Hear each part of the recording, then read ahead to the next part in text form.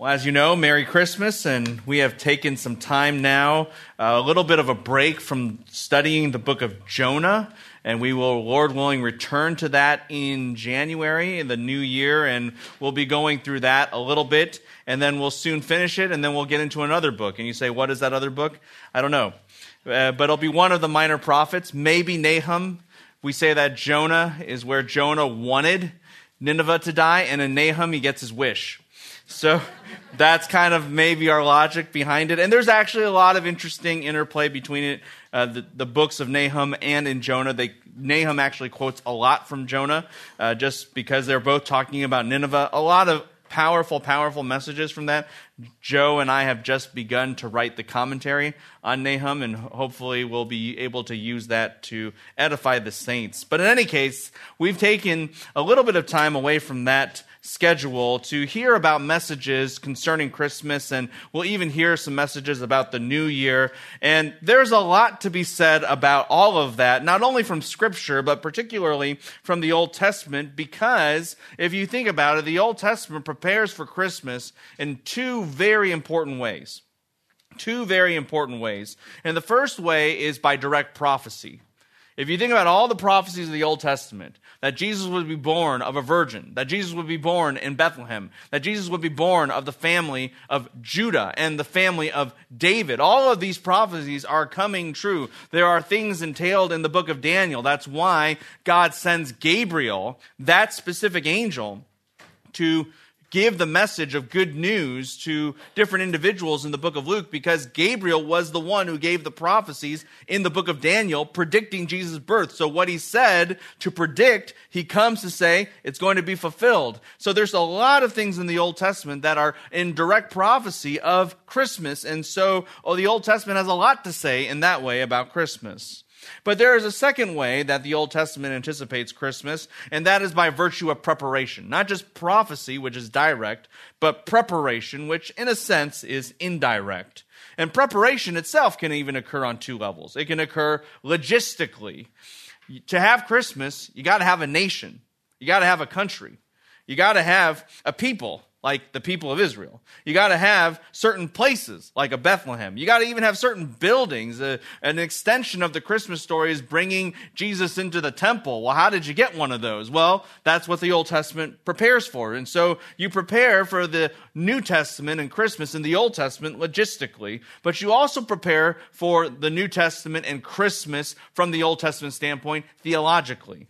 Because there are a lot of ideas, there are a lot of truths that are carefully articulated and established in the Old Testament so that when you get to the New Testament, so that when you get to the time of Christmas, you understand what is taking place correctly and fully.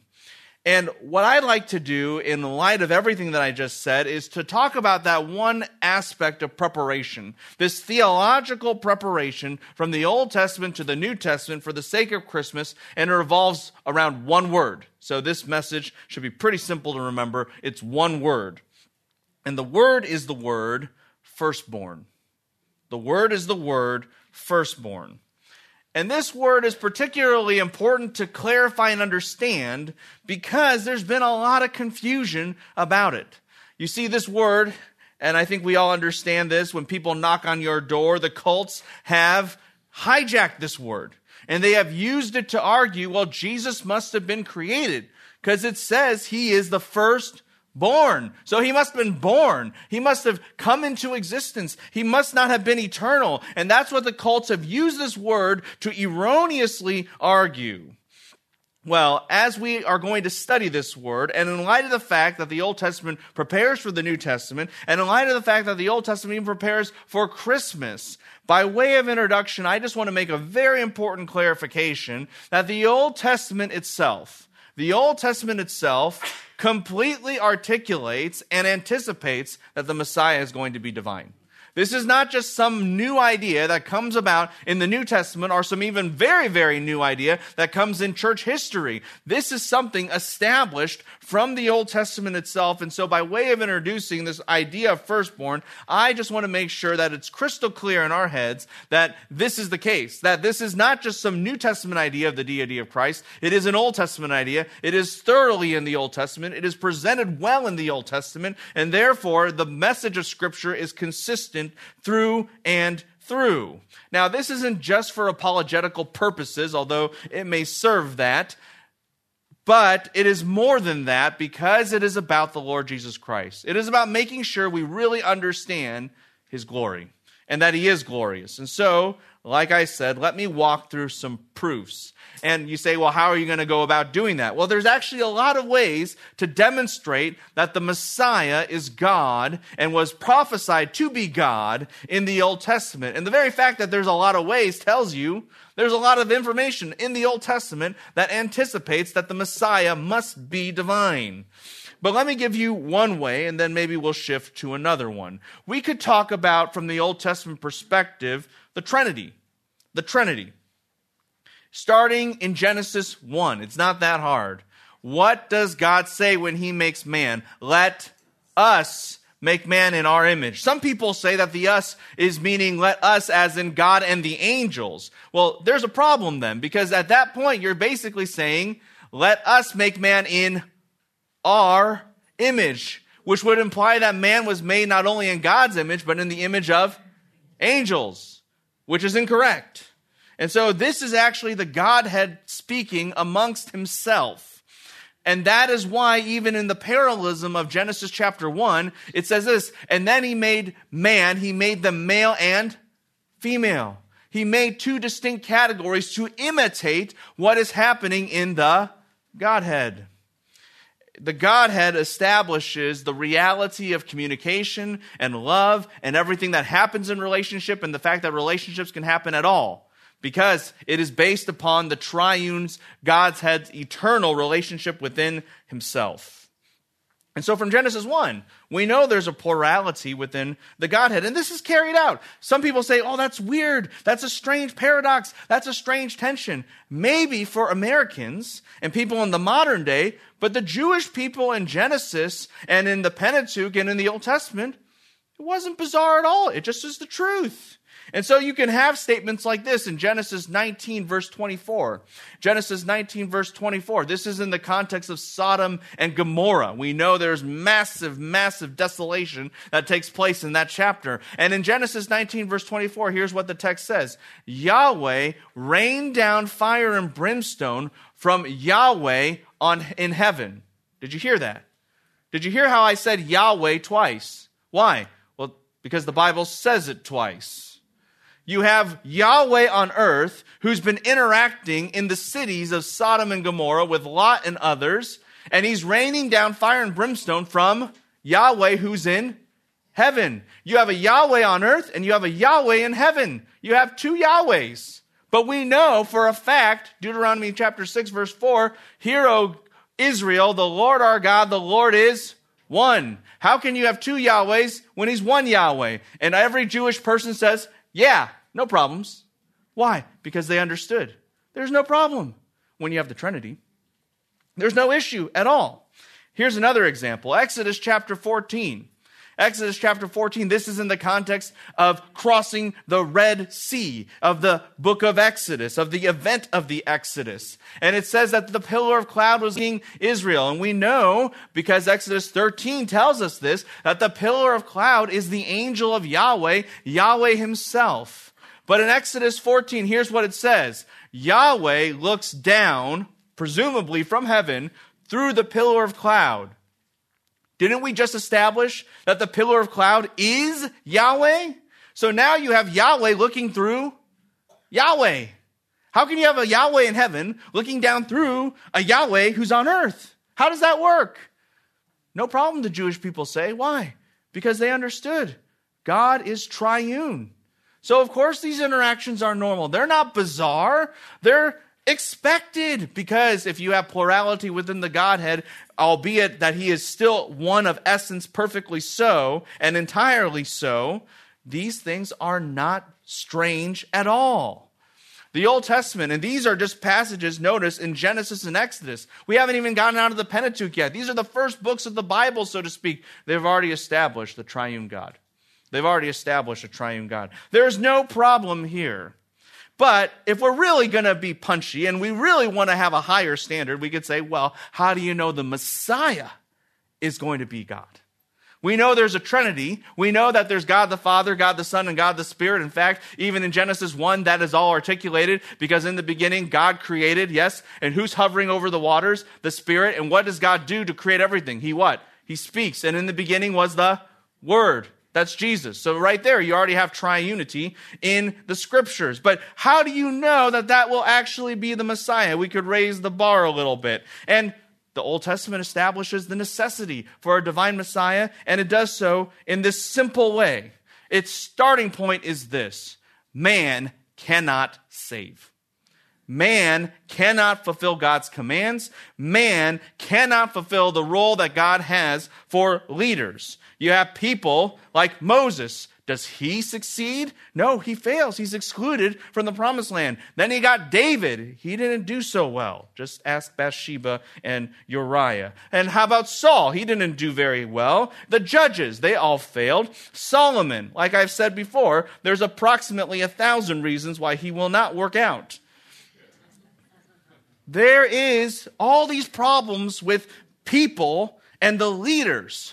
They cannot save. They cannot fulfill. They cannot capitalize on what God has set out for the Messiah to do. No man can fulfill God's promises and covenants. And by the way, this is absolutely fascinating to understand, but if you study the cults and you study false religion, they often put two things together. Those who deny the deity of Christ are also those who deny the existence of hell. I don't know if you knew that. But if you look at the cults and you study them, those who deny the deity of Christ are also those who deny eternal punishment. They might believe in annihilationism. They might believe in some other form of punishment that's temporal, but they deny the existence of hell. And you say, why? Why are these two things connected? Well, in part, it's because people are reading the scriptures with a very rationalistic mindset, elevating their reason as the ultimate arbiter of what is true and false. If they say, well, this doesn't make sense to me. Oh, I can't see this concept in the Bible. Oh, I don't know about that spiritual kind of interpretation. I just want something that is within my reason. This is already bending them against the supernatural, but what it's also doing is it's elevating not only their reason, but themselves. Because who's the one reasoning? You are. And at that moment, when you elevate yourself so high, you don't need a hell. Because your sin isn't that bad. Because you believe that you're pretty good. That's why you can be the judge of Scripture. And if your sin isn't that bad, you don't not only not need a hell, you don't need a divine Savior. Why would you need one of those? You probably could do it on your own. You just need a little bit of an upgrade, and you'll get there. And so, at the heart, there is this kind of pride. And so, do not be deceived.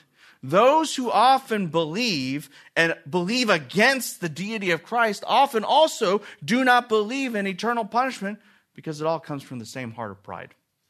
It all comes from the same heart of arrogance. Well, the Bible does not have that opinion. The Bible is very clear, and if you look in the mirror for any point in time, we all know we are incompetent. We are incapable. We cannot fulfill anything.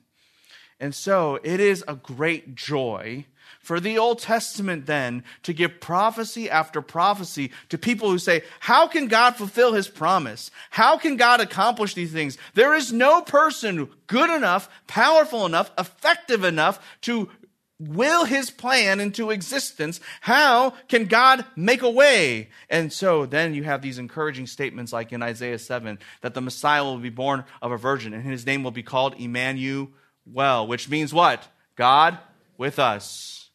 And everyone hears that and says, that's how he'll make a way. That's how he'll solve this puzzle. It's not a bogus promise. It's not a fake promise. He will make a way. I see that he has made a way. That's why in Isaiah 9, he's called Almighty God. That's why in Isaiah chapter 52, verse 13, it says this, that the Messiah, the servant, he will be high and lifted up.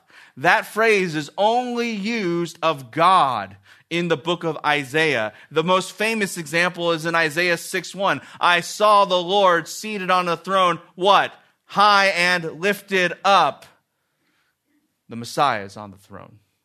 That's whom Isaiah truly sees. And that's what's revealed in Isaiah 52. And then later on in the book of Isaiah, Isaiah 61:1, the suffering servant is talking. This is the Messiah talking. And we've already proven that he is God. And here are the words that he says. It's absolutely fascinating. That the Spirit of Yahweh is upon me. And Yahweh has sent me to proclaim good news. Did you hear that? You have the servant speaking, you have Yahweh sending, and you have the Spirit of Yahweh upon this individual. What is that? God the Father, God the Son, and God the Holy Spirit. That's the Trinity. That's the Trinity right there. But more than that, did you hear the language? Yahweh the Father sends me. Yahweh sends Yahweh. And this is not just found in the book of Isaiah. Turn in your Bibles just really quickly to the book of Zechariah. To the book of Zechariah. And let me point this out. And you just need to see it in the text. Isaiah chapter 2, verse 6. Chapter 2, verse 6 of Zechariah. Sorry, Zechariah chapter 2, verse 6, not Isaiah. We could go there too, but let's go to Zechariah 2, verse 6. And here's what the text says. Ho there, flee from the land of the north, declares Yahweh. Who's talking? Yahweh. For I have dispersed you as the four winds of heaven, declares Yahweh. Verse 8. Who's talking? For thus says Yahweh. Now, after glory, he has sent me against the nations. Who's the he? Should be capitalized in your Bible because it's referring to Yahweh.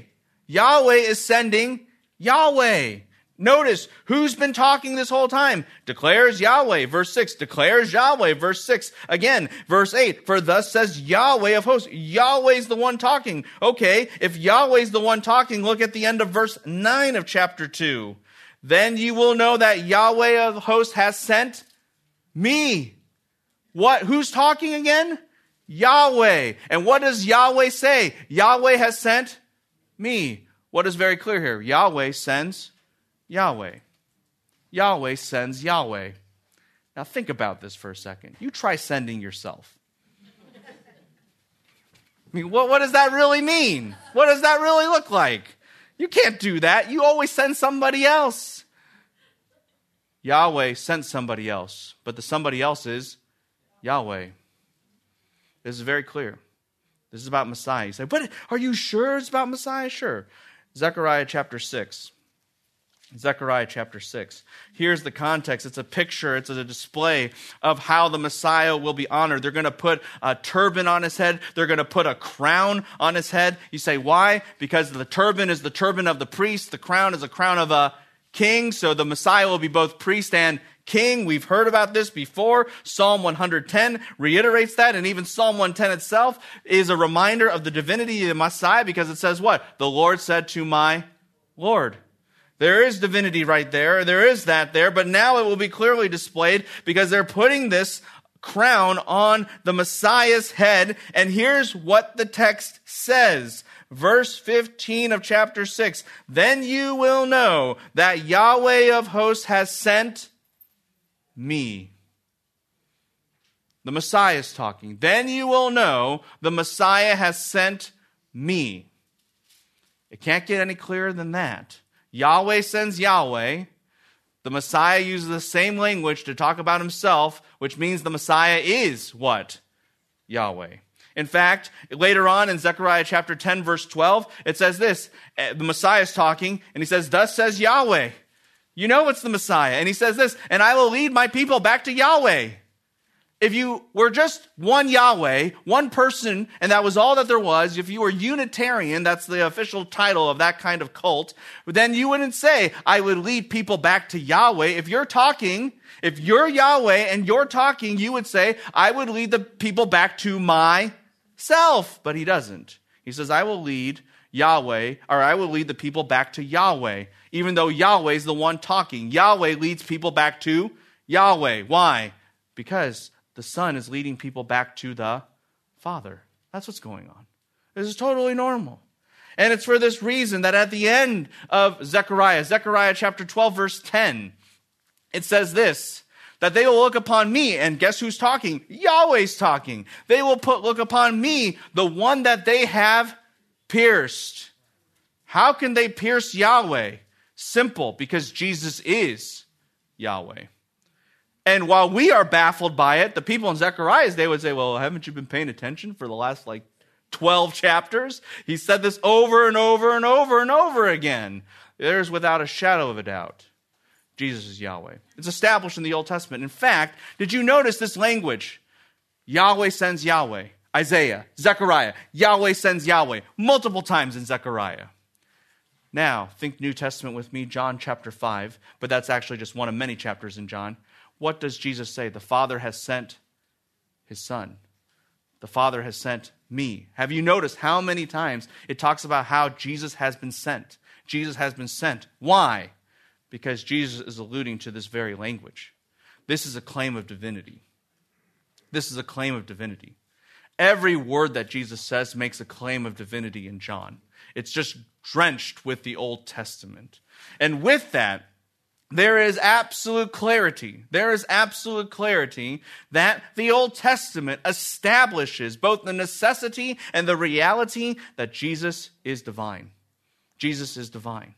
It has prepared the way for that. And therefore, when the Old Testament uses the term firstborn, they cannot mean the sense that the cults take. It's impossible because they've already established that Jesus is God.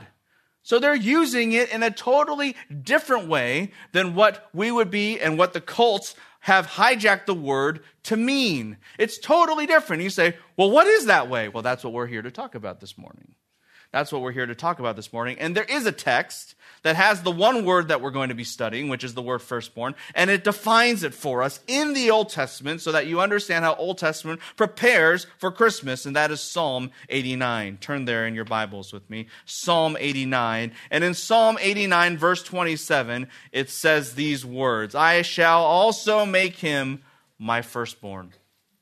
I shall also make him my firstborn, the highest of the kings of the earth. Now, before getting to this point, we just need to kind of establish the scene and establish the context of Psalm 89 so we get our bearings a little bit. And there's a lot of edifying material within this. And so by way of context, Psalm 89 is a very skillful didactic psalm that's a maskil of a gentleman named Ethan the Ezrahite. Ethan the Ezrahite is a famous person in the Old Testament who knew the scriptures and who was very wise, very insightful. And what you have in Psalm 89 are these insights into this covenant called the Davidic covenant.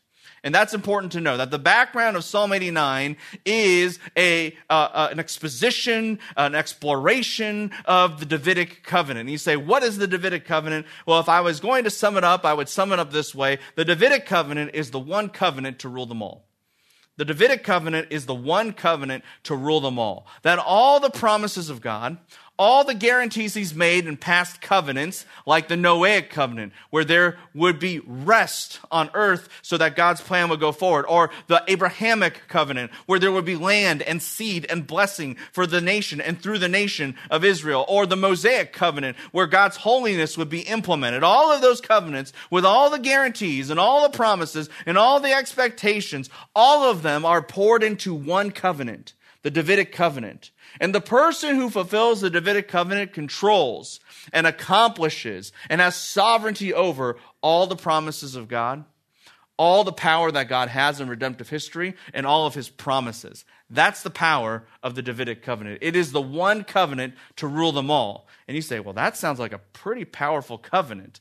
It sounds like the all-powerful covenant. Yes, it is. That's why Ethan the Ezrahite wants to talk about it, because it's very profound. In fact, that's what he says in the opening words. That's why in verse 1 of Psalm 89 it says, I will sing of the loving kindnesses, plural, of Yahweh forever. Why? Because God's loving kindness here is so abundant, it's in the plural. It's so amazing in the Davidic covenant, it's in the plural. And he says, verse 2, loving kindness will be built up forever. Did you see the words built up there? David, in the original context of the Davidic covenant, he wanted to build God a house. He wanted to build God a house, but this is what God says to David. I'm going to build you a house. I'm going to build you a dynasty. David thought he could do something for God. God reveals what? Oh no, I'm going to do something for you. And it's all revolving around the word build. And so Ethan says in verse 2, that's exactly what God's going to do. He's going to build things up forever.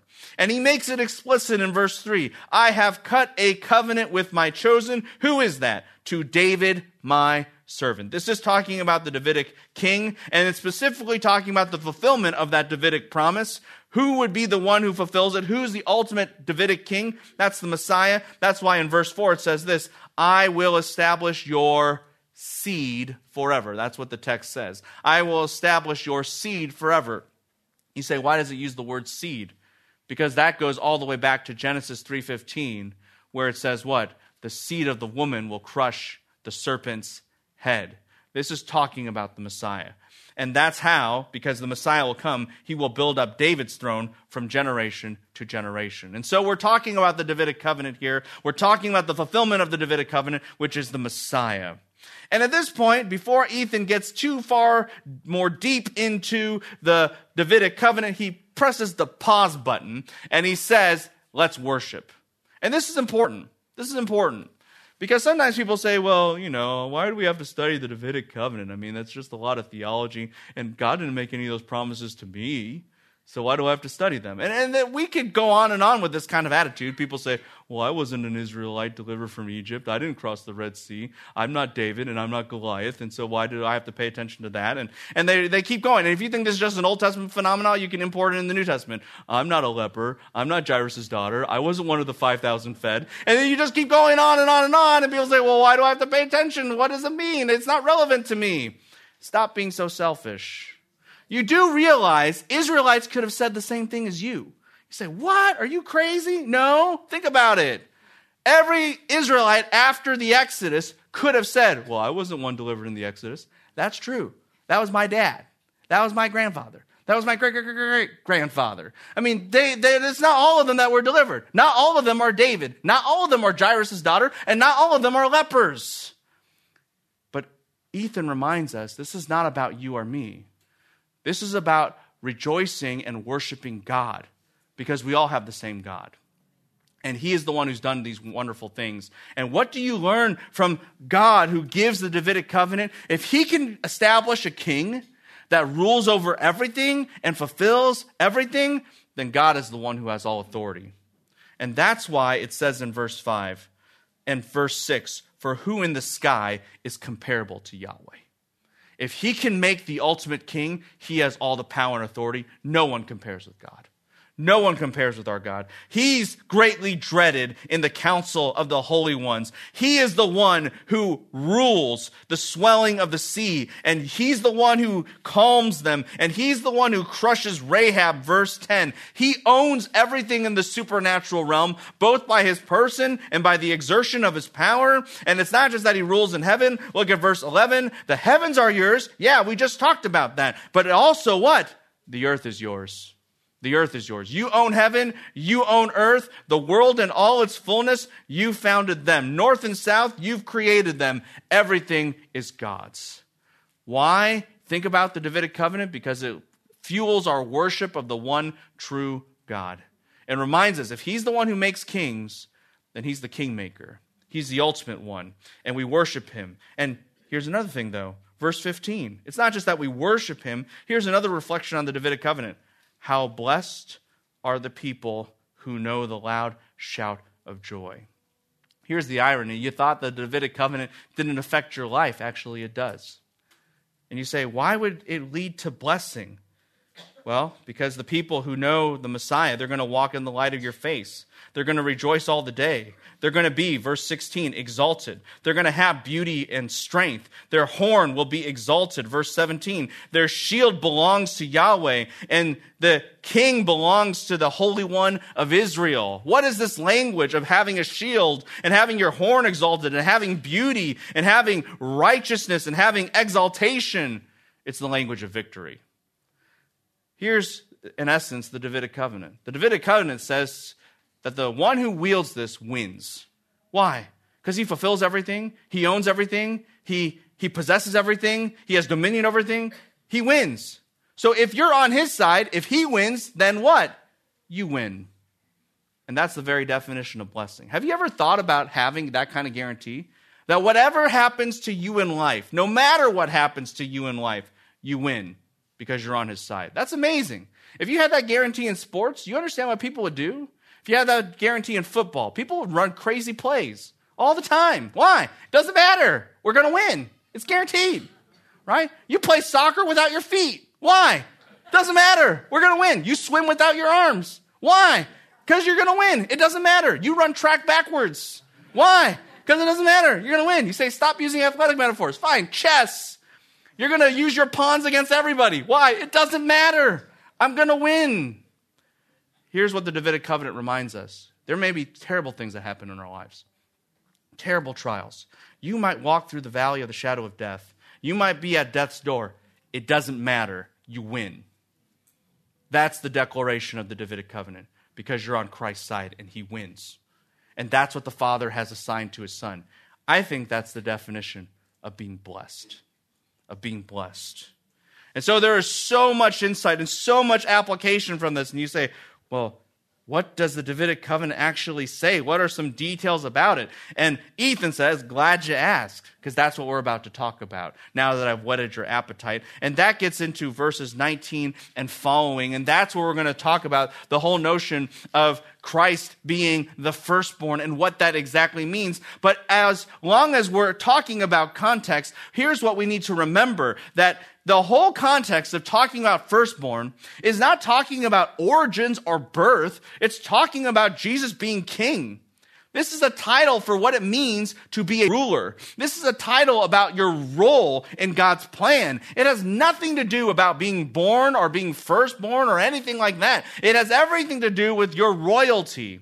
Don't get confused. Just because you're the head of state does not necessarily mean you have a big head.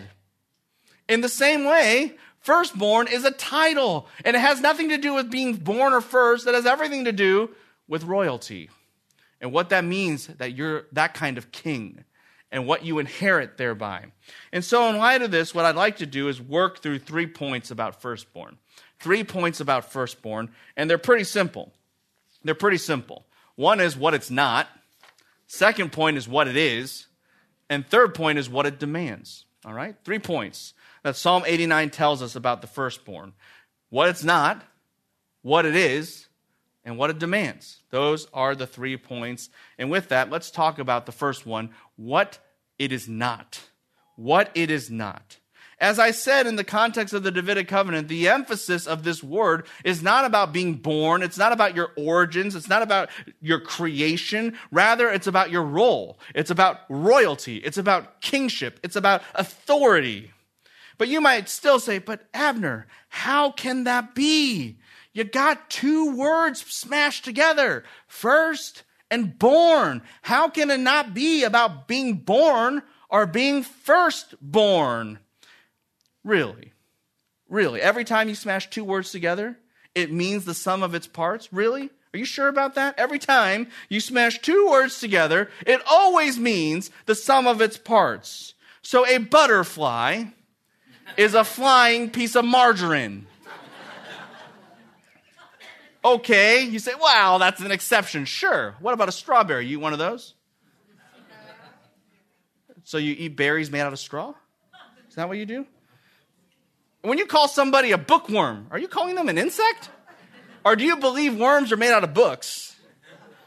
What's the aftermath of something? Is that what you do following your homework? There's a reason why we do not believe truly that words are the sum of their parts. It's for this very reason we don't think a quarterback is a piece of your anatomy or the returning of 25 cents. It's for this reason that when you say, oh, look, I made this kind of dessert out of ladyfingers, no one says, oh, you're a cannibal, huh? No one says that. And when you talk about a bulldozer, no one thinks you're talking about a sleeping cow. Words are not always the sum of their parts. That's a complete fallacy. And here, what I'd like to prove to you as we're talking about what it's not is simply this, that firstborn has nothing to do with being born and has nothing to do with being first either. Has nothing to do with either of those terms whatsoever. And let me just give you some examples. You can prove that the word firstborn has nothing to do with being born because it applies to things that are not physically, strictly born. You say like what? Like plants. Are plants born? Well, the word Deuteronomy chapter 18 verse 4 and Nehemiah chapter 10 verse 38. Plants aren't born. And you might say, well, but they kind of sprout and they grow. So there's kind of an analogy there. Fine. Let's think about that analogy. Here's another thing that's not born that the word applies to. Israel, the nation. Nations are not born physically in that sense. But yet God calls Israel, Exodus chapter 4, my firstborn. Did God give birth to them? Not technically, not truly in that sense. You might say, oh, but there's a metaphor. There's an analogy there. And it just shows maybe like the cults are right because one thing doesn't exist and now it comes to existence. Well, think about this with me. Before Israel was born at Mount Sinai, did the people of Israel exist? And if you say, well, no, they didn't exist, then who did God bring out of Egypt to get them to Mount Sinai? Well, people who existed. Well, then the metaphor, the analogy breaks down. It doesn't talk about something that doesn't exist coming into existence. It's talking about something totally different because it can apply to situations where that's not even true. Don't get confused. Firstborn has something to do with being born as much as a strawberry has something to do with straw. It has nothing to do with it. It's not a prerequisite. You don't use that term for that kind of language. Likewise, it has nothing to do with being first. You say, are you sure about that? Yeah. Think about this example. In Jeremiah chapter 31, verse 9, it says this, Ephraim is my firstborn. Now, if you really think hard about this and you know a little bit of the history and the family of Israel, the family of Jacob, Ephraim's definitely not a firstborn. He's not born first. He's a grandkid. So Reuben's the first one. Ephraim's not. And you might say, well, okay, but he is a grandkid, and he's one of the sons of Joseph. So maybe he's Joseph's firstborn. Well, Joseph has two sons. One is named Manasseh, and the other one is named Ephraim. And guess who's the firstborn? Manasseh. And here's what the text says, and I love it in Genesis chapter 48. It says this in Genesis 48:14, that Jacob switches hands over the two grandchildren. And he says, and he made Ephraim the firstborn, although Manasseh was the firstborn. What do you learn from this? You can be the firstborn without being the firstborn. You can be the firstborn without being a firstborn. In fact, there's a law in Deuteronomy 21, and it says this, that the son, the younger son of the loved wife cannot be the firstborn if there is an older son of the unloved wife. This is the whole situation of sibling rivalry. You saw this with Jacob's children. You saw this with Joseph's situation. And there was a dysfunction in the family. But what does this prove? What does this imply? People could make whoever they wanted in the family the firstborn. Had nothing to do with being born first. It had nothing to be doing with born at all. It's a totally different idea. And so what do we learn? This word firstborn, it's not the sum of its parts. Why? It doesn't have anything to do with being born. You can apply it to things that are not born. It has nothing to even being born first because you can apply it to things that aren't first. In fact, it gets to the point where you can apply it to things that are neither born nor first, like the nation of Israel. It's not born. Nations can't be born. And certainly, was Israel the first nation on the planet? And the answer is no. Why? Can you say it's a firstborn then? Because it has nothing to do with being first or born. Let me put it this way. In English, we use the word firstborn. And because we use it in English, it makes us cause to think about these words, break it down into parts, and have the entire discussion that I just had with you about why a word is not the sum of its parts and why each part of this word has nothing to do with the term. Fine, fair, good. In Hebrew, this is not a compound word. This word has neither the word first nor born. Has nothing like that. It means something totally different. And so if you asked a Jewish person, an Israeli at the time about this word, oh, does this mean that you have to be born? Does this mean you have to be first? They would look at you really weird. And they'd say, well, how would you get, maybe? Like, not exactly? Sort of? You're missing the point? Because this has nothing to do with your origins. It has everything to do with your role and your rights and your prerogative and your authority and your function in a family. That's what this word is talking about. So don't let the cults confuse you. Don't let the cults confuse you. Words are not the sum of their parts, and each part of this word has nothing to do with this word whatsoever. It means something totally different. That's what the word doesn't mean. Let's talk about what it does. Let's talk about what it does. This is the second point. And this is where we're really going to get into Psalm 89. What does this word mean? After all, you can talk about what a word means all day long. There's lots of things firstborn doesn't mean. It also does not mean that you're an alien or that you're a Martian or that, that you're not born or whatever it may be. It doesn't mean, it can mean a lot of things that it doesn't mean. And it's not always just helpful to talk about a word, what a word doesn't mean. You want to talk about a word, what a word means. That's the point. And so we need to actually understand what this word means. And fundamentally, like I've been saying, it's not being born. It's not about being first. It's about your role in the family. In fact, the most common usage of this word, we translate it as birthright. Birthright. Your rights in the family. What you own. In fact, I would simplify it this way for the sake of argument. It is fundamentally two things. What you inherit and your role in the family. That you will inherit everything and you will fulfill the legacy, the role, the heritage, the purpose of your family. You are the leader, and everything is on your shoulders. Let me say that again. It involves two things: what you inherit and what you fulfill.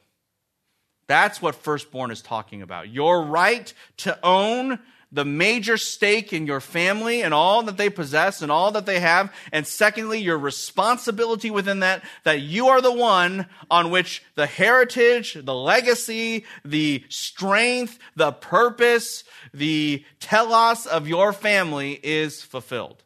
That's what firstborn means. That's what firstborn denotes. And here's the question. Well, Jesus is part of the family line of David. Jesus is part of the Davidic covenant. So when you're inheriting that, what does firstborn mean? What does it mean then to inherit? What does it mean to be the one who fulfills all things? And that is what Psalm 89 gets into. Notice Psalm 89 verse 27, I shall make him my firstborn. Parallel line, and this is so profound. You want to know what he inherits? You want to know what Jesus inherits in light of the Davidic covenant? It's found in the next line. What does it mean to be the firstborn? Here it is. The highest of the kings of the earth. That's what it means. That's what it means. This is a powerful phrase. Let's work through it backwards. Highest of the kings of the earth. Sometimes we think of a king, we think of a ruler, and we think, oh yeah, you got the people over the United States, you got the people over China, you got the people over this country, Canada, Mexico, and all those kinds of things, and they get together. And we kind of isolate people, and we kind of isolate rulers, and we say, yeah, they've got their own territory, they got their own territory, they got their land, they got their country. That's not Christ. Don't make the analogy there. Why? He doesn't just own a part of the earth. He owns what? The whole earth. He is not like any ruler you know now.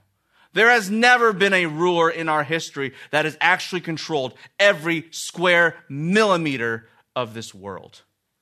Jesus will. Jesus will. Why? Because he's the firstborn. He inherits everything. And when we say everything, we mean everything. And he has executive authority. It's not just exhaustive authority because it's over the earth. It's executive authority. He's the king. He's the King of Kings. Some people think they have authority because they can just tell somebody else what to do. Siblings think about this. I'm the older brother. I'm the older sister. You do what I say. You have to do what I say. That's not real authority. You might think it is. Kings have real authority. Why? Their word is the law. What they say goes. They are the ones who have the final say. Jesus has the highest executive authority. In fact, speaking of which, he has the most exclusive authority. Sometimes, especially in our culture, in our day and age, you got the UN. And all these nations just kind of get together, buddy, and they talk about things and something happens. We don't know what, but something happens, supposedly. At least the news happens. And so in light of that, we think, oh, good, that's what leaders do. Look, Jesus will have a meeting of one. It will just be him. There is no peer. There is no rival. He is not one of many. He is the highest. And the word highest means something that is elevated above the rest so that you can see that it's different than the rest. Jesus is in his own category. This is the most exhaustive authority. It is the most executive authority, and it is the most exclusive authority. What does it mean? Every ounce of power, every aspect of authority, every component of sovereignty that exists in the entire universe will be consolidated into one. He owns it all. And when we mean he owns it all, it doesn't just mean all things. It means all power, all glory, all honor. It's all his. It's all his. Why? Because he's the firstborn. That's his right. That's his right. And all promises will be fulfilled. You say, hey, it wasn't just that you inherit all things, you fulfill all things. That's exactly what you see in verses 28 and 29. Notice what God says, my loving kindnesses I will keep for him forever. This is God's covenant grace that will be lavished, and it will sustain Christ, and it will be manifested and mediated through Christ. And my covenant shall be confirmed to him. These are all his promises. After all, the Davidic covenant is the one covenant to rule them all. And so every single promise is being fulfilled in the most lavish and gracious and effusive way. And how many of his promises? All of them. How do we know that? Verse 29, so I will set up his seed. What kind of seed are we talking about? The seed of Genesis 3:15. God says, I'll fulfill every promise, even to the first one I ever made. Even to the first one I ever made, I'll fulfill them all in Christ. In Christ. That's what firstborn means. It means you fulfill it all and you inherit it all. We need to recover what firstborn really means. Sometimes because of the cults, we get bewildered by it, and even after we get over the bewilderment, we're just pretty nonchalant about it. And we just say, oh yeah, Jesus is the firstborn, that's nice, and we keep moving on. No, we need to have awe when we hear the word firstborn. We need to have awe. And just by way of illustration, there's these British shows, period pieces, and you see people in the 1800s, 1700s, and such, and they're in this household, this royal household, this nobleman's home, and they're talking to this 3-year-old. Have you seen these scenes? And they're like, oh, this is Master William, and whatever Master William says, they do. And you just look at this, and you just think, this is weird. The guy is 3. You could take him out. Like, you could punch him. And what's he going to do back to you? Why is he your boss? This doesn't make any sense. Here's what they understand that we don't. That boy may be 3, but he's the firstborn. And he owns you. He owns you. And if that boy has a temper tantrum or a bad day, and he says, kill that servant, what happens to the servant? He's dead. And what they also understand is that boy may be 3, but the entire heritage and destiny and the purpose of this family, of which I am a servant and a part of, hangs on his shoulders. And if he fails, I'm dead. So you do everything you can to support that one because he owns you and you depend on him. Why? Not because he's a baby. Why? Because he's the firstborn. And here's what we have to remember about Jesus. When that word firstborn is used, what is it a declaration of? He owns everything. He inherits everything. And that includes you and me. He owns you. He owns your soul. He does whatever he wants with you. He has that kind of power and that kind of authority. Why? Because he is the firstborn. He has it by right.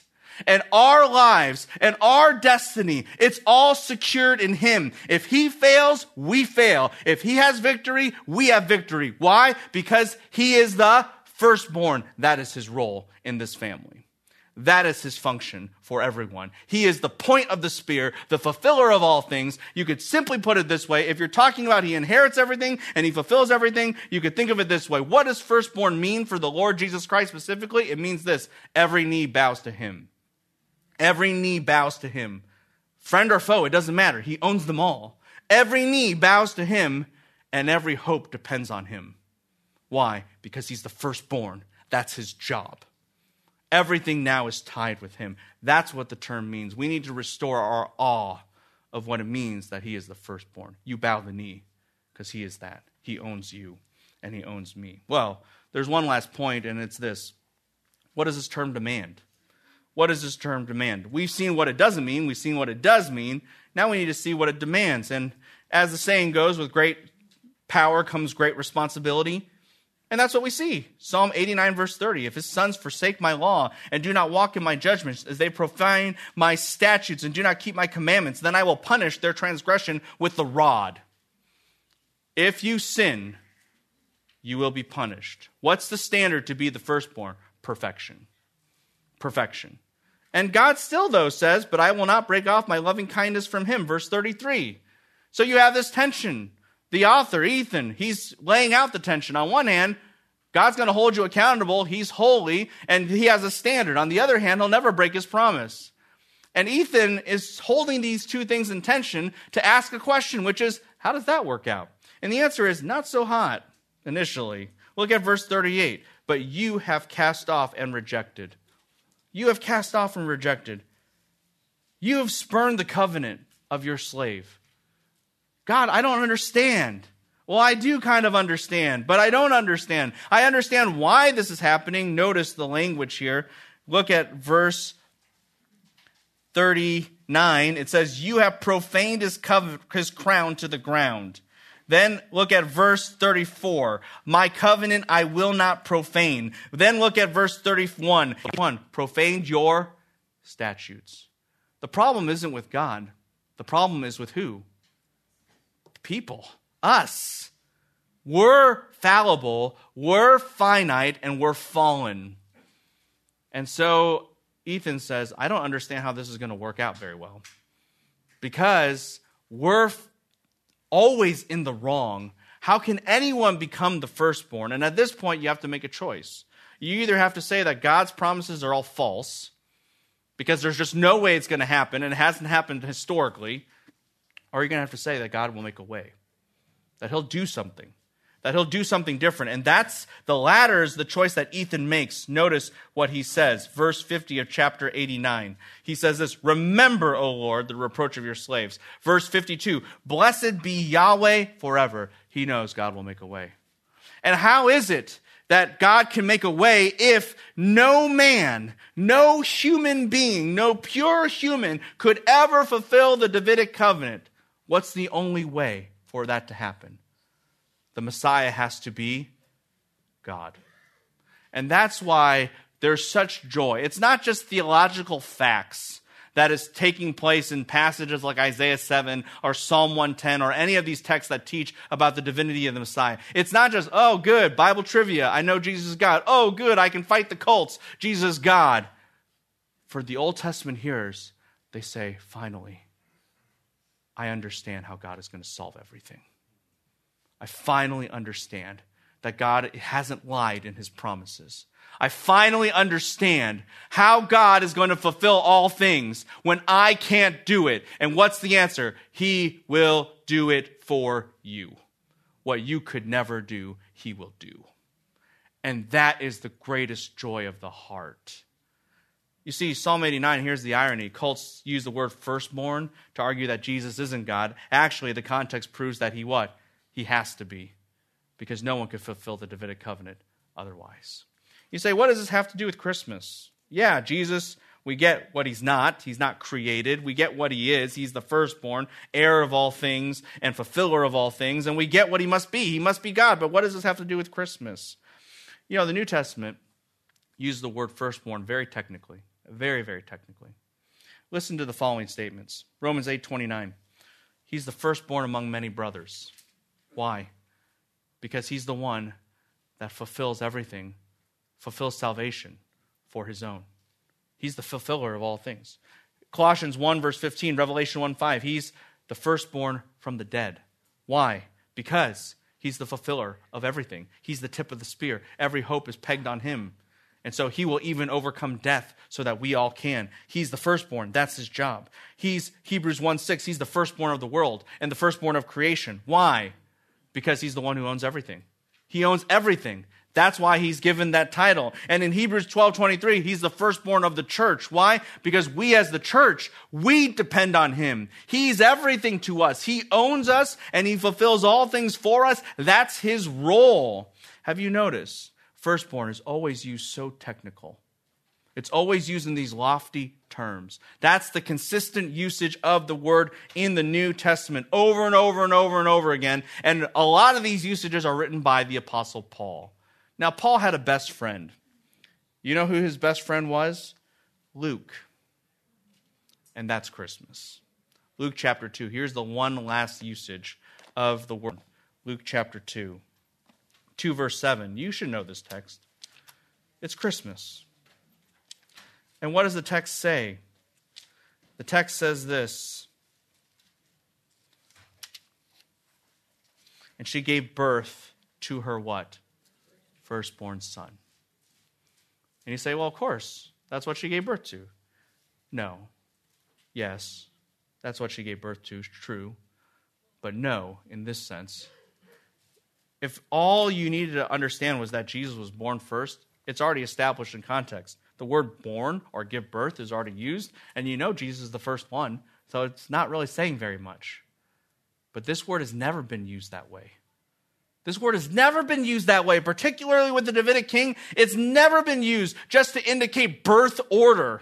That was never the point of the term. The point was, this is the one who's the king, the highest king of all the earth. This is the one who owns everything and everyone. This is the one who fulfills everything. And this is the one who is the resolution of that whole tension of how can God fulfill his promises if we're just not good enough to do it. Here's your answer. It's him. He's the firstborn. He's everything you needed. And he owns you. Yeah, Jesus may be a baby, but what Luke is declaring here is this is the one who owns your life. Understand that. He may be born humble, but he is born your master. He is born your sovereign, and you bow the knee to him. He owns you, and you depend on him. Yeah, he may be cute, but you are relying on him to do his job. Otherwise, you die. That is this child. He's the one who will change history because he is the firstborn. And he's the one who resolves the question of God's promises. And therefore, he demonstrates to us without a shadow of a doubt that God is not just with us, he's for us. Because he will keep his promises. Why? Because where we could never do it, God will do it all. And he will do it in his son. And so that is the nature of a word, the word firstborn. But hopefully you haven't just learned about a word. You learned about the Lord Jesus Christ. And all our knees should bow before him because he's the firstborn. Shall we pray? Our God and Father, we thank you for your word and this word, firstborn. Recapture in our minds its grandeur and its authority and its weightiness. And help us then to understand we depend on him. All our hopes depend on the Messiah. All knees will bow before your Son. He is the firstborn. May we treasure him for how you have exalted him and declared him to be his function and role and royalty in this world, in this plan, and forever. In his name we pray. Amen.